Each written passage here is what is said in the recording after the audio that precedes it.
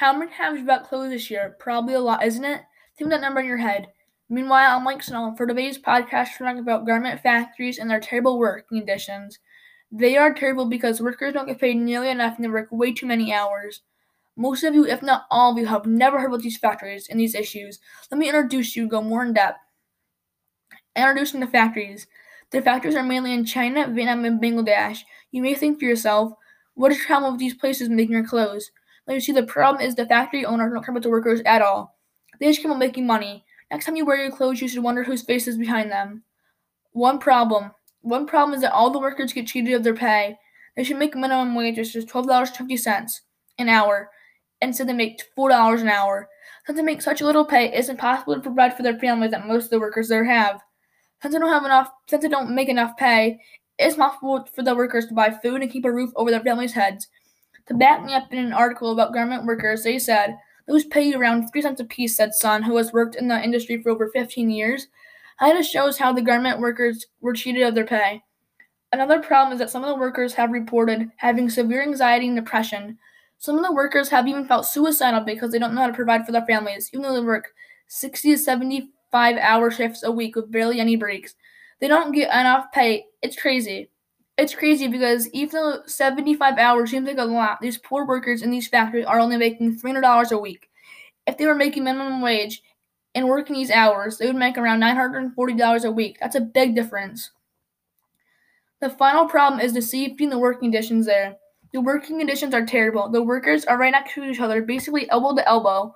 The conditions are terrible because in New York Times article, it says, as she walked to her job as a garment worker, Rima Kantrun was passing the natural sweater village on the outskirts of Nagara, Bangladesh, when a gas boiler inside of a wall in a 2-story building crashed onto a nearby sidewalk, injuring 10 pedestrians. That shows how terrible the working conditions were. The owners also don't follow the COVID guidelines and regular guidelines because it costs too much.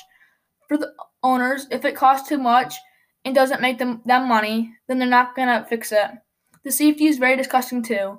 The safety is disgusting because the owners have the workers breathing in bad fumes, risking their lives because they might get COVID. They could get COVID.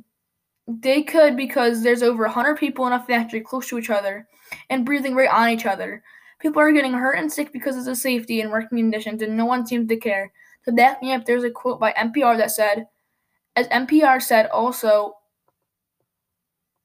in the article, no job, no money, starving, hunger.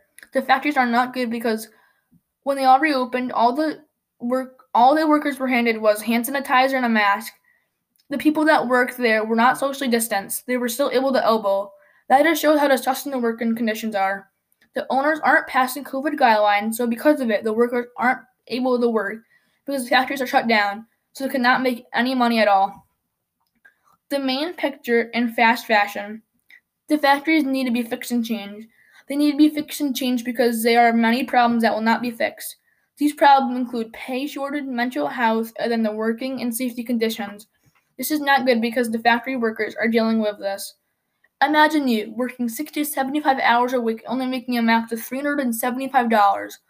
Also, on top of that, during those 60 to 75 hours a week, you are breathing in toxic fumes, you're elbow to elbow to somebody, and you barely have any breaks at all. That would have ruined you and your mental health, especially knowing that the factory job is the only way of you getting pay.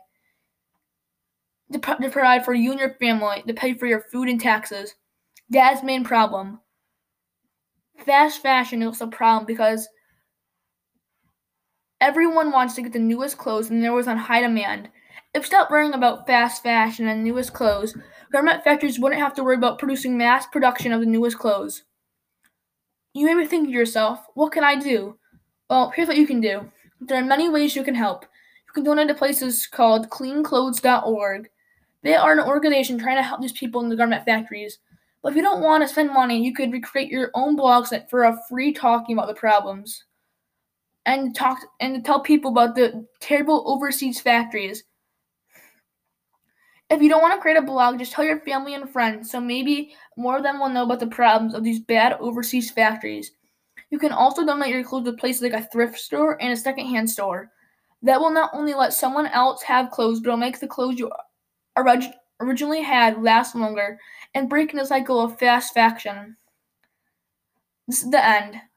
Well, anyways, that's all for now, folks. Thank you so much for listening to today's podcast, and I will see you on the next one. Later.